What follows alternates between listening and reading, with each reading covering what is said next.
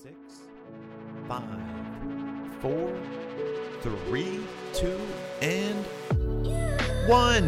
Welcome, everyone, to this episode of the Real Leaders Podcast. I'm your host, Kevin Elwords, and joining us today, folks, we've got the CEO and co-founder of TideRise.io. Please give a warm welcome to Mr. Seth Stover. Seth, my man, thanks for coming on the show today. Thanks for having me, Kevin. Good to be here. Of course. Well, we're all in the business of transforming lives, making an impact. And I think you have particularly a very interesting story, an interesting kind of trajectory of how you fell into the impact arena, Seth. Would you mind sharing with the audience the origin story of TideRise and how this project came to be? Sure. Would love to. So the origin story has to start with the last company that I was involved in building. So we'll start there, and that will lead us into the beginnings of TideRise. So the company that I helped build for better part of a decade was Flip, F-L-I-P-P. Some listeners may use the app. It's a weekly shopping app. I joined Flip in 2009 with the four founders, and I was the second hire. And we went from 6 of us to about 550 of us in 8 years. Negative revenue first year I was there to about 100 million a year in revenue. And incredible experience for me. Very, very thankful for it. My role was, for 7 of the 8 years, was head of sales and head of business development. And big part of my development as a person, as a business person, as a leader, came from those 8 years. I left Flip in 2017. Not because I had some grand plan to do something special and impactful, but more because with that kind of growth and the demands on my role, the demands of the role started to actually outgrow my own development, which is a very interesting learning process to go through. That could be a podcast in and of itself. But it really burnt me to the ground. And I needed to, for the sake of myself and also my family, make a change. One of the triggers that started that change was my 2-year-old at that point, out grocery shopping with my wife, looks up to the sky to see an airplane and says, "Look, Mommy, that's where Daddy lives." And that was the beginning of, hey, maybe we need a change here. So in 2017, left Flip, decided to move as a family across to the west coast of Canada, and took the better part of a year off. And in that time, along with getting my head right and thinking about what to do next, I kept in very close contact with my boss at Flip, who is the CEO. His name is Hunts. We were friends when we worked together, but we became even better friends after I'd left. And in one of our catch-up calls, Hunts just reminded me of what he called the Malawi Project. And this was a little project that he had started while I was still at Flip. And I'll give you the background of that, and then we'll come back to the phone call, the catch-up phone call. In 2016, Hunts was in Malawi visiting his friends. He was there with his wife and children, and visiting his friends who run an orphanage in southern Malawi. Orphanage is called Iris Africa. And this next part that I'm going to share is a very key and critical part of our story, and I think just for leaders in general. But Hunts asked his friend Mo, who runs the orphanage, a very important question. He said, "What are your big challenges as an orphanage in the 3rd poorest country in the world? What are your big challenges?" He also said, "How else can we help besides just giving money?" And so that's the first part I want to identify is, as the years have gone on, I like to go back to say he asked the question. He took the opportunity. He saw the opportunity to help, and he asked the question. And the next critical part is Mo answered the question honestly. He could have said, no, we have to just keep giving money. We're good. We got it. Just keep giving money. And his answer was very honest. He said, well, look, if you're asking about my challenges, we're an orphanage. What are we here to do? We're here to raise orphans and prepare them for their lives in all different facets of their lives and prepare them to go out on their own. And he said it's one of the most disheartening things to watch majority of these orphans, when they age out, walk back into generational poverty. And this is a very real thing that happens in many of the poorest countries in the world, is they walk back into generational poverty, and reason being the lack of opportunity. And so at this point, Wehunt's, serial entrepreneur, very smart business person, he starts thinking about, okay, how can we help solve this? And at that point, we had 500 people in our Toronto office, and we outsourced to approximately 500 people between India and the Philippines. And so his thought was, what if we carve a small piece of what we're currently outsourcing? Let's bring it to an empty building that's on the grounds of the orphanage. And let's do a bit of a test to hire some of the aged out young adults who are in the villages now. And let's train them on some of this flip work, and let's see what the quality can look like. Let's see what the unit economics look like. And let's see if these people can make a sustainable living that could provide them a platform for transformation in their lives. And so that little project went from training 5 people to do outsourcing work for Flip. Specifically, it was tagging retail circulars for the shopping app, to approximately 90 in the span of about a year. And back to the catch-up phone call Wehunt's and I were having, essentially Wehunt's in the effort to try to figure out a way to scale this, said, what are your thoughts, Seth, on building a company around this concept and scaling it? And I was hooked immediately. The thought of being able to build a business, which I love doing, whose sole purpose was to be a platform, be a foundation for people to be able to step up and out of generational poverty, was fascinating to me. I have no experience in developing countries. I have no experience in global development. I have no experience in anything like that, outsourcing, BPO, but just that thought of leveraging a business as the primary leverage point for impact was really, really interesting for me. So that was the beginning. I think your question, sorry, that was pretty long, but I think your question was the origins. That's the origins. I love that. And I noticed that the 3 things your former CEO asked himself were, could we provide quality service? Did the unit economics work? Could this be sustainable for also the employees? Describe to me, Seth, your initial experience with Project Malawi and how over time it took to build the quality, grow the unit economics, and sustain a healthy work environment for your employees. Yeah, there's a lot to that question. I'll answer it by just explaining a little bit of the journey so far, because a lot of what you're asking was not in a clear playbook or plan at all. As much as I would like to say it was not. And a lot of it was discovered as we built this company. But a lot of the principles of why we exist really helped us develop in the right way. So at the beginning, one of the, of course, biggest challenges was, where do we do this that we can actually grow it? The orphanage was not a good place to actually build and scale this business. So we had to figure out where to do this.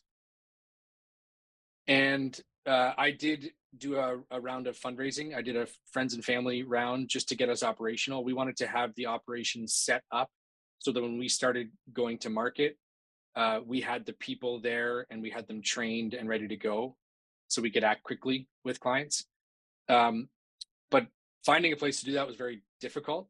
And the first place that we actually did was a private high school in a rural area, about 45 minutes outside of the capital city. And it was a connection that one of my team members, Cecilia Kandiwa, she's our VP operations.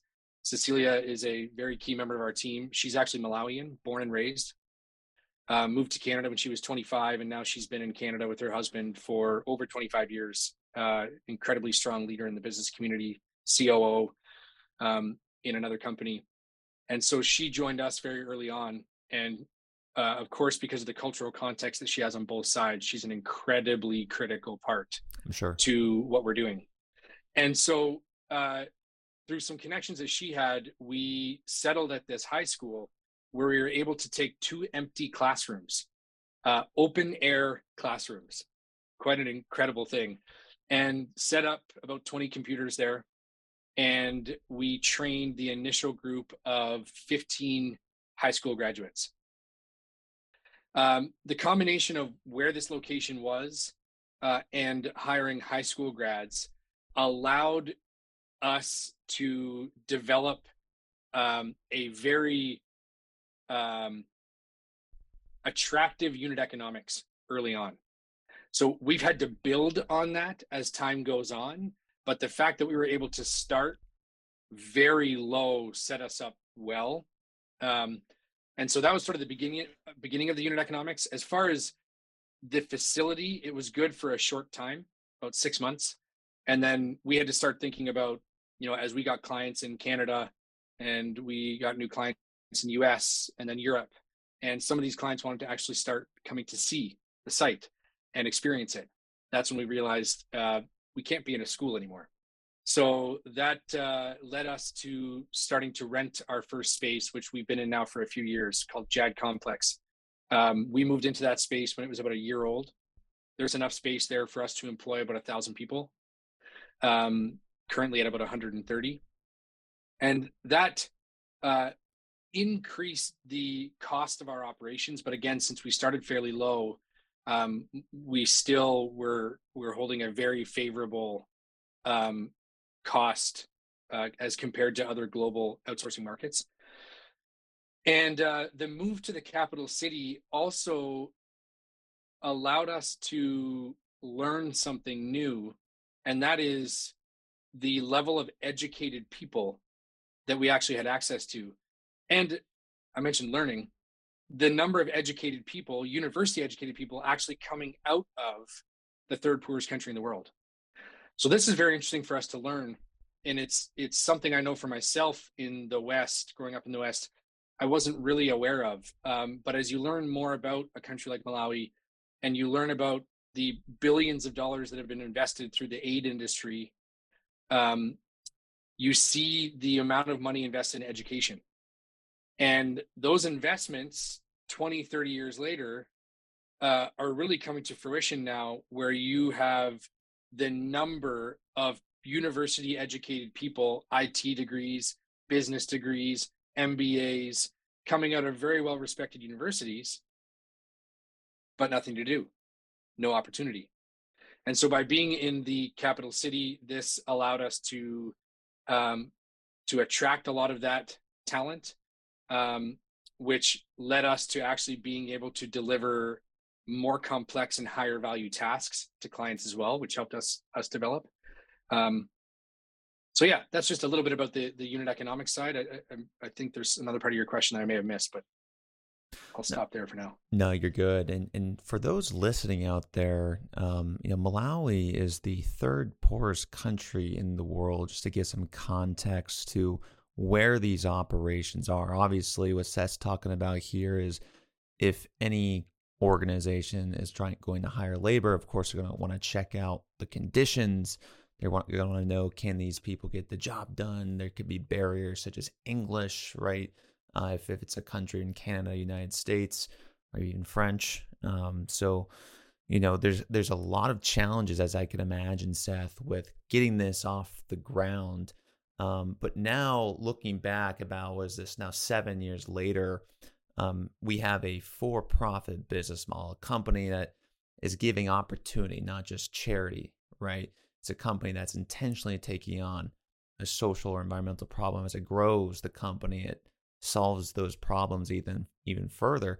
Talk a little bit about the impact, Seth, that you've been able to experience in these employees' homes, in the economy. What are some of those, I guess, unanticipated or unexpected outcomes that you've seen over the 7 years? Yeah, and just to clarify, 4 years. 4 years. Close, but yeah, 4 years. I'll start with an analogy that we've used from the beginning that has really held true, and it really helps to understand the role that we are playing. When you start a business in a country like this, you are exposed a lot to this aid industry and the way that other countries and other groups of people have tried to, quote, help.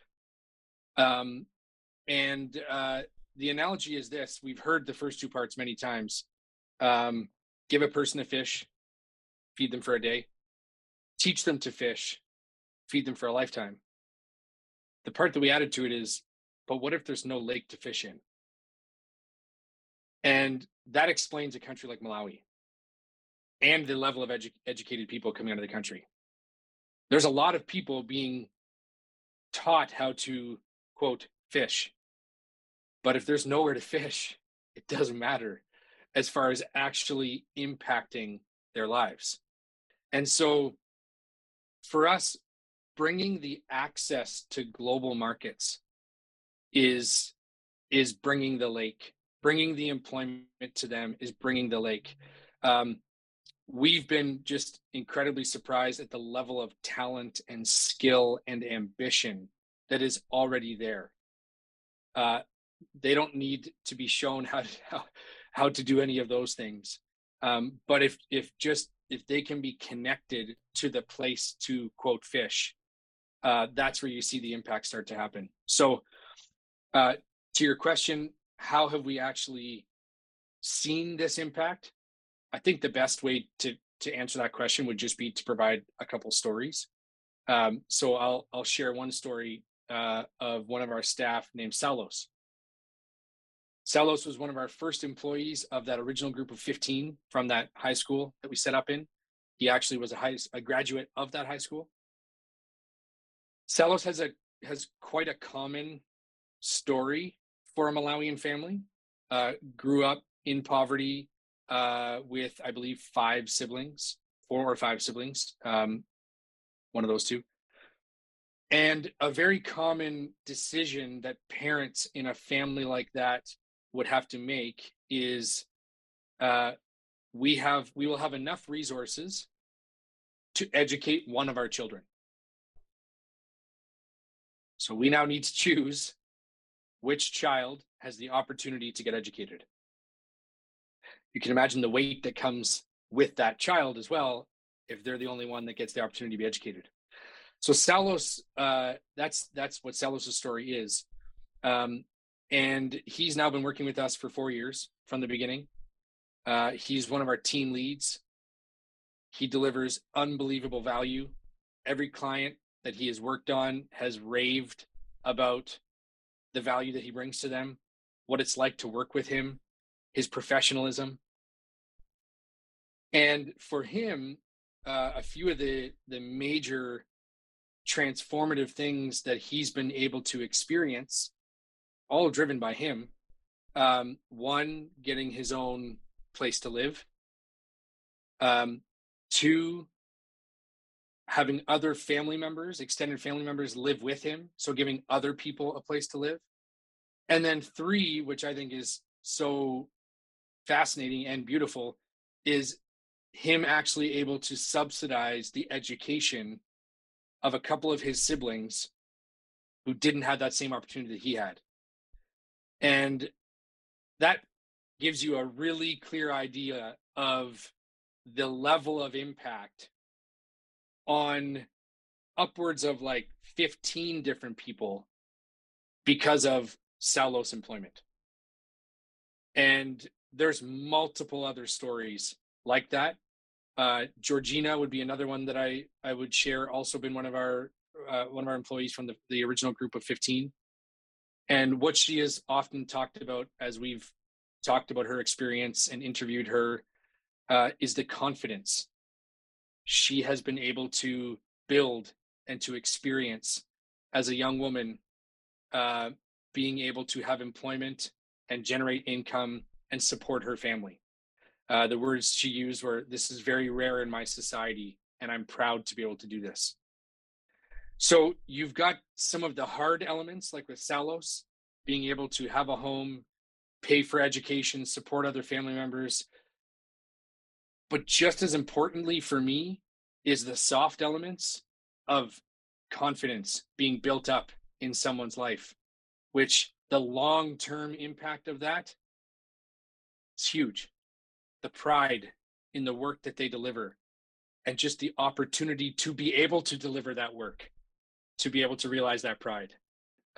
Incredible. So I think Salos and Georgina's stories are probably the best ways to answer that question on the impact that's happening because of this employment.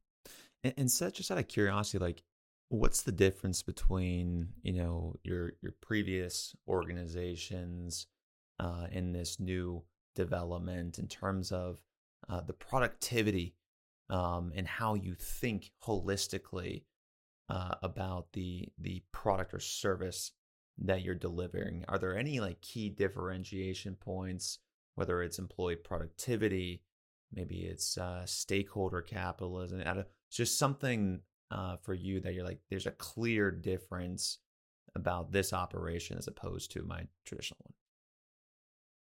When you say my traditional one, like Flip, Previous the last Flip. company that I was involved in? Got it. Oh, really great question. And I could talk about that in multiple ways. I think I'll focus on market opportunity. So we've talked about the impact side, the employee impact. We talked about how the whole company was founded based on the purpose, right? The social purpose. This company was not founded on, we have an idea, a product idea, a service idea. It was based on, we see an opportunity that employment can bring huge impact to these people's lives. Let's start the business around that. That has allowed us to keep an incredibly broad scope as to the type of work that we do. With Flip, it was very clear from the beginning, we were helping the retail industry transition their print advertising to digital. Mm-hmm. It's a multi-billion-dollar industry, and retailers needed a lot of help, both technology and reach, to be able to get that marketing story that is their weekly circular into digital. That's a very clear value proposition. It's a very clear ideal client profile, and it's a very small group of ideal clients. It's essentially about 150 retailers. And so there was never a question in my time running sales and BD at Flip of what exactly are we doing? Who are we going after? We pivoted on how we did it at times, but who we were going after never changed. Especially running sales, there's a very clear playbook and structure that goes with when you know exactly who you're going after and exactly what you're delivering. Slide over to TideRise now. When your service is essentially workforce extension, where the sky is almost the limit as far as what you can do outside of very skilled tasks such as engineering or strategic work at like the executive level of companies. the sky was our limit on what we did and how we did it. And because of that, our ideal client profile was not defined at the beginning. And it's set us up to have a lot of fun because we've done a lot of different tasks with our staff in Malawi, because we wanted to learn as quickly as possible what's going to work. Our whole purpose and function is to bring employment, but that doesn't mean that we know what's going to fit the best with the skill and the competency of our awesome Malawian team members.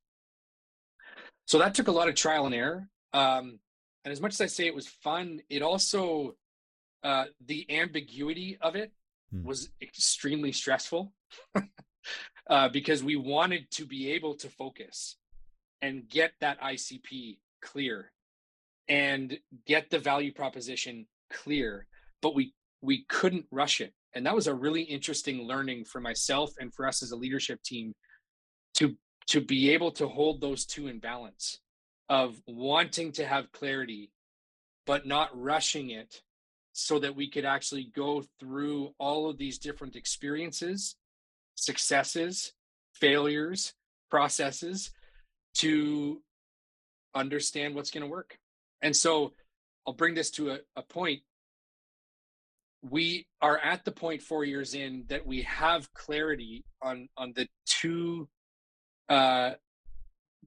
value propositions that make the most sense for us. And the one is workforce extension, ideally for startups and growth stage companies. Okay. When you look at that market right now, especially post-COVID,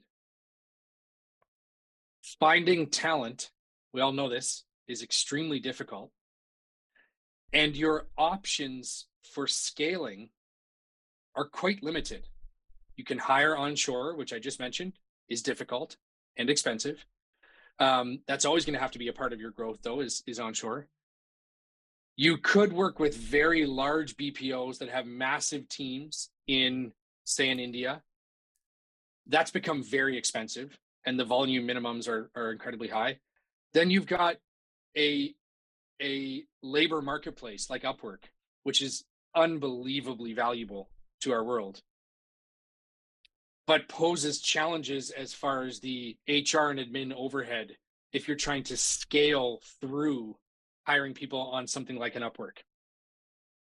And so TideRise falls in this unique middle where you've got a North American management team that really understands startups and growth stage companies' journeys and scaling requirements. And then you've got this team in Malawi that really can be plugged in cross-functionally. We have clients where we have Malawian team members plugged into sales with pre-sales and sales support, marketing, operations, definitely, finance. And so that is an incredibly exciting part of our business that we will continue to focus on as the foundation of our business. We deeply integrate with our clients on that side of the business. It's not project-based. There's not a lot of turnover. Our Malawian team members become an extension of these clients' teams. They're integrated into their systems. They even start to get to know them, which is really cool for other reasons. So that's the one side. The other side is the crazy world of AI right now. And I've just learned about this over the last 4 years. I didn't have a view into this before. I didn't know the level of human effort that is behind the training of AI and ML models. Some people know that, a lot of people don't. But there are literally millions of people on this globe who are doing the human in the loop part of training AI and ML models. And so this is a very obvious one for us. If our whole purpose of existence is to get people employed so that they can use that employment as a foundation to get out of poverty, being in AI training right now is critical. That part of the business looks very different. It's not as deeply integrated. It's much more transactional and project-based. but the volumes are astronomical as far as people.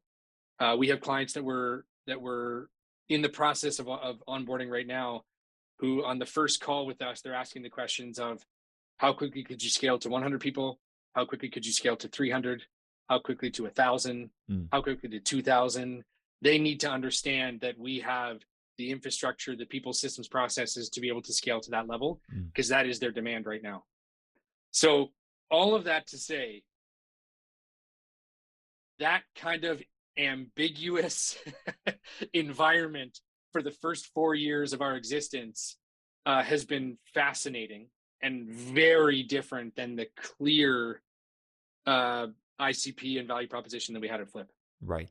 And let's stick to strategy in terms of customer acquisition. I know you have a sales background.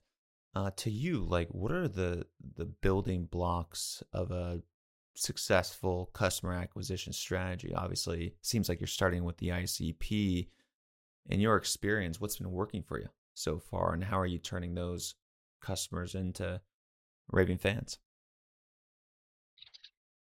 It's a really good question, and it's a very unique part about our story and our growth so far. And I think about this often, especially for startups. I've also spent quite a bit of time over the last few years involved in some accelerators and mentoring startups and seeing what sales looks like at the beginning.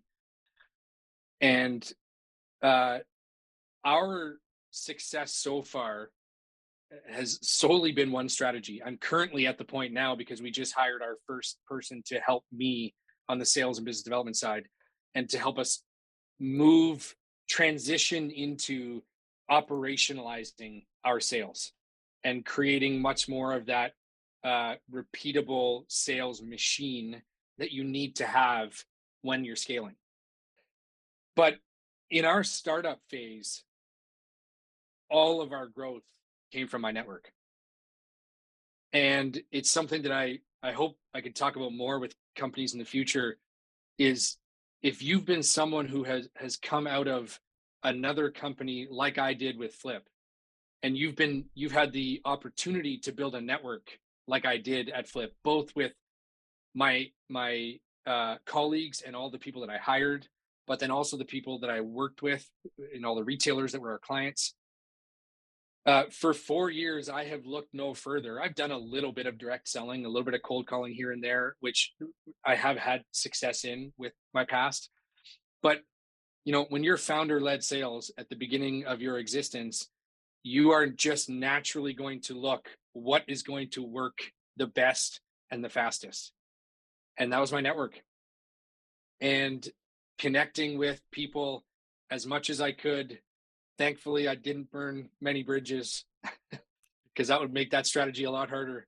And almost all of our first probably 25 clients in 4 different countries came from my network. And so incredibly thankful for that network. And it made the process incredibly collaborative, because trust was high from the first phone call of connecting with these people. And they loved the idea of what we were doing first off, and they loved the idea of being able to do it with Seth again, right? And so I would just sort of mention that as a side learning of, if you're in a startup and trying to figure out the sales side, if you've got a network, oh man, look no further for the first part, because then that at least gives you the foundation, so that when the business is set up and you've got a client foundation, you've got a revenue foundation, you're hopefully profitable, then you've got the bit of breathing room to say, how do we operationalize this? And so now I'm in the point of operationalizing our sales and looking at a combination of what I call a TR champion strategy, which is I have this group of people, again, all in my network, who love what we're doing, and they're incredibly well connected, and they're making introductions for me in all their respective industries, and they love doing it. So that's the TR champion part. Next part I call the network effect, getting involved in business networks, accelerators, different things like that. And I mean in different countries as well, because if you can be a part of an accelerator providing coaching, or you're a part of a business network providing value to the members of that network, well, it's just inevitable that people are going to say, oh man, we really enjoy working with Seth and we see the value he brings. But TideRise is also very interesting to us to help our businesses. And then the third one, as far as our BD strategy goes, would be the direct sales part and building the systems and processes around what it looks like to get scale with our sales efforts. That's an interesting one to figure out in this day and age, and looks very different than what I've been used to over the last decade. So that's fun to try to figure out.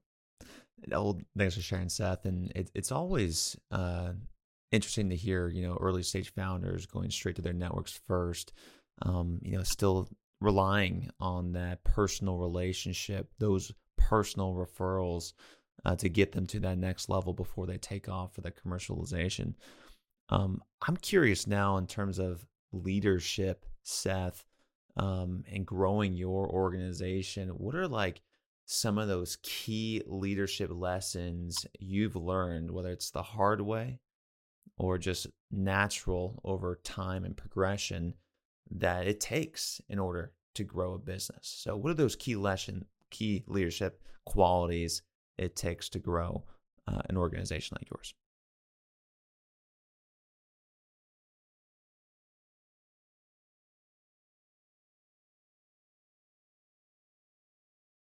I'll touch on two to start, and I think some others might pop up as well.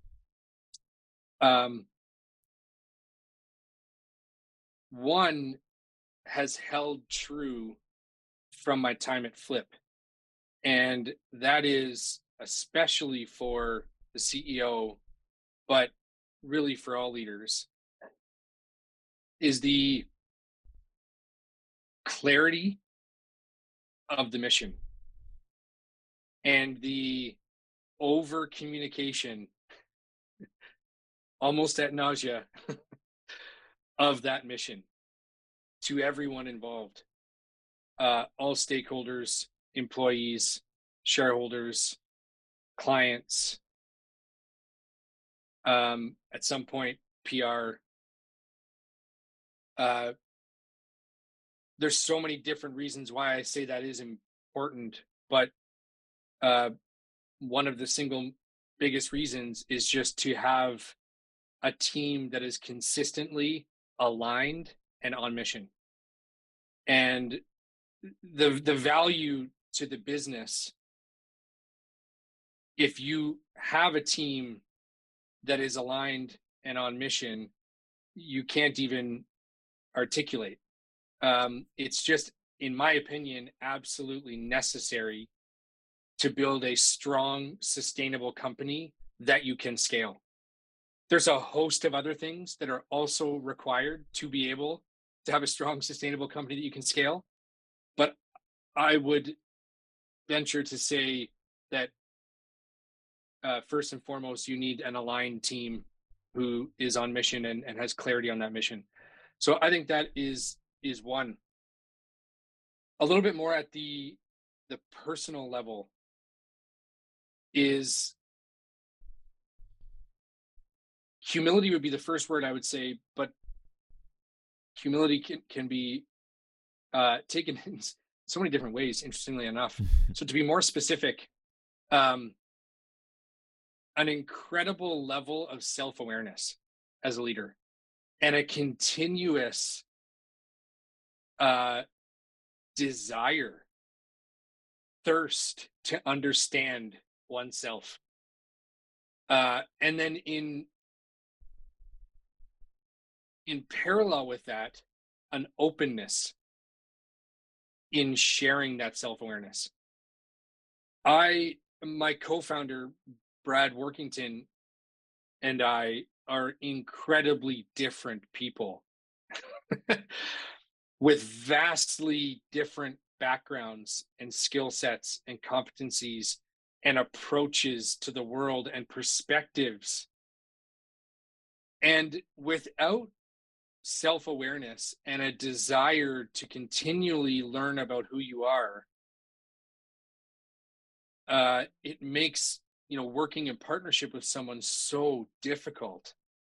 And I'm just talking about the two of us, let alone as you scale, having a larger leadership team and leading other people and leading teams.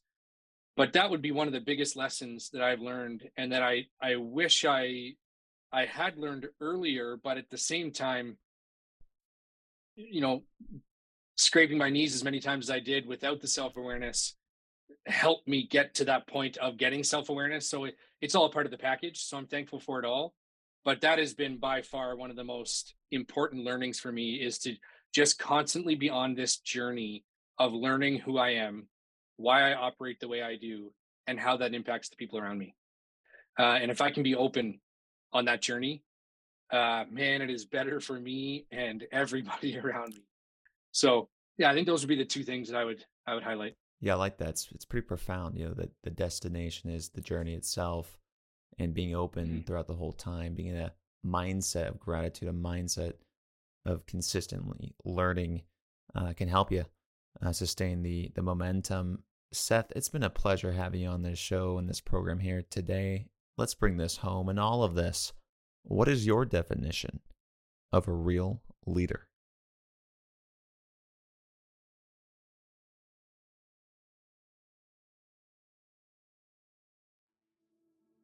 Yeah, I think I'd have to be a little repetitive here, but I would say a real leader is someone who has clarity on their vision. They have, I would say, clarity and passion on their vision and their purpose.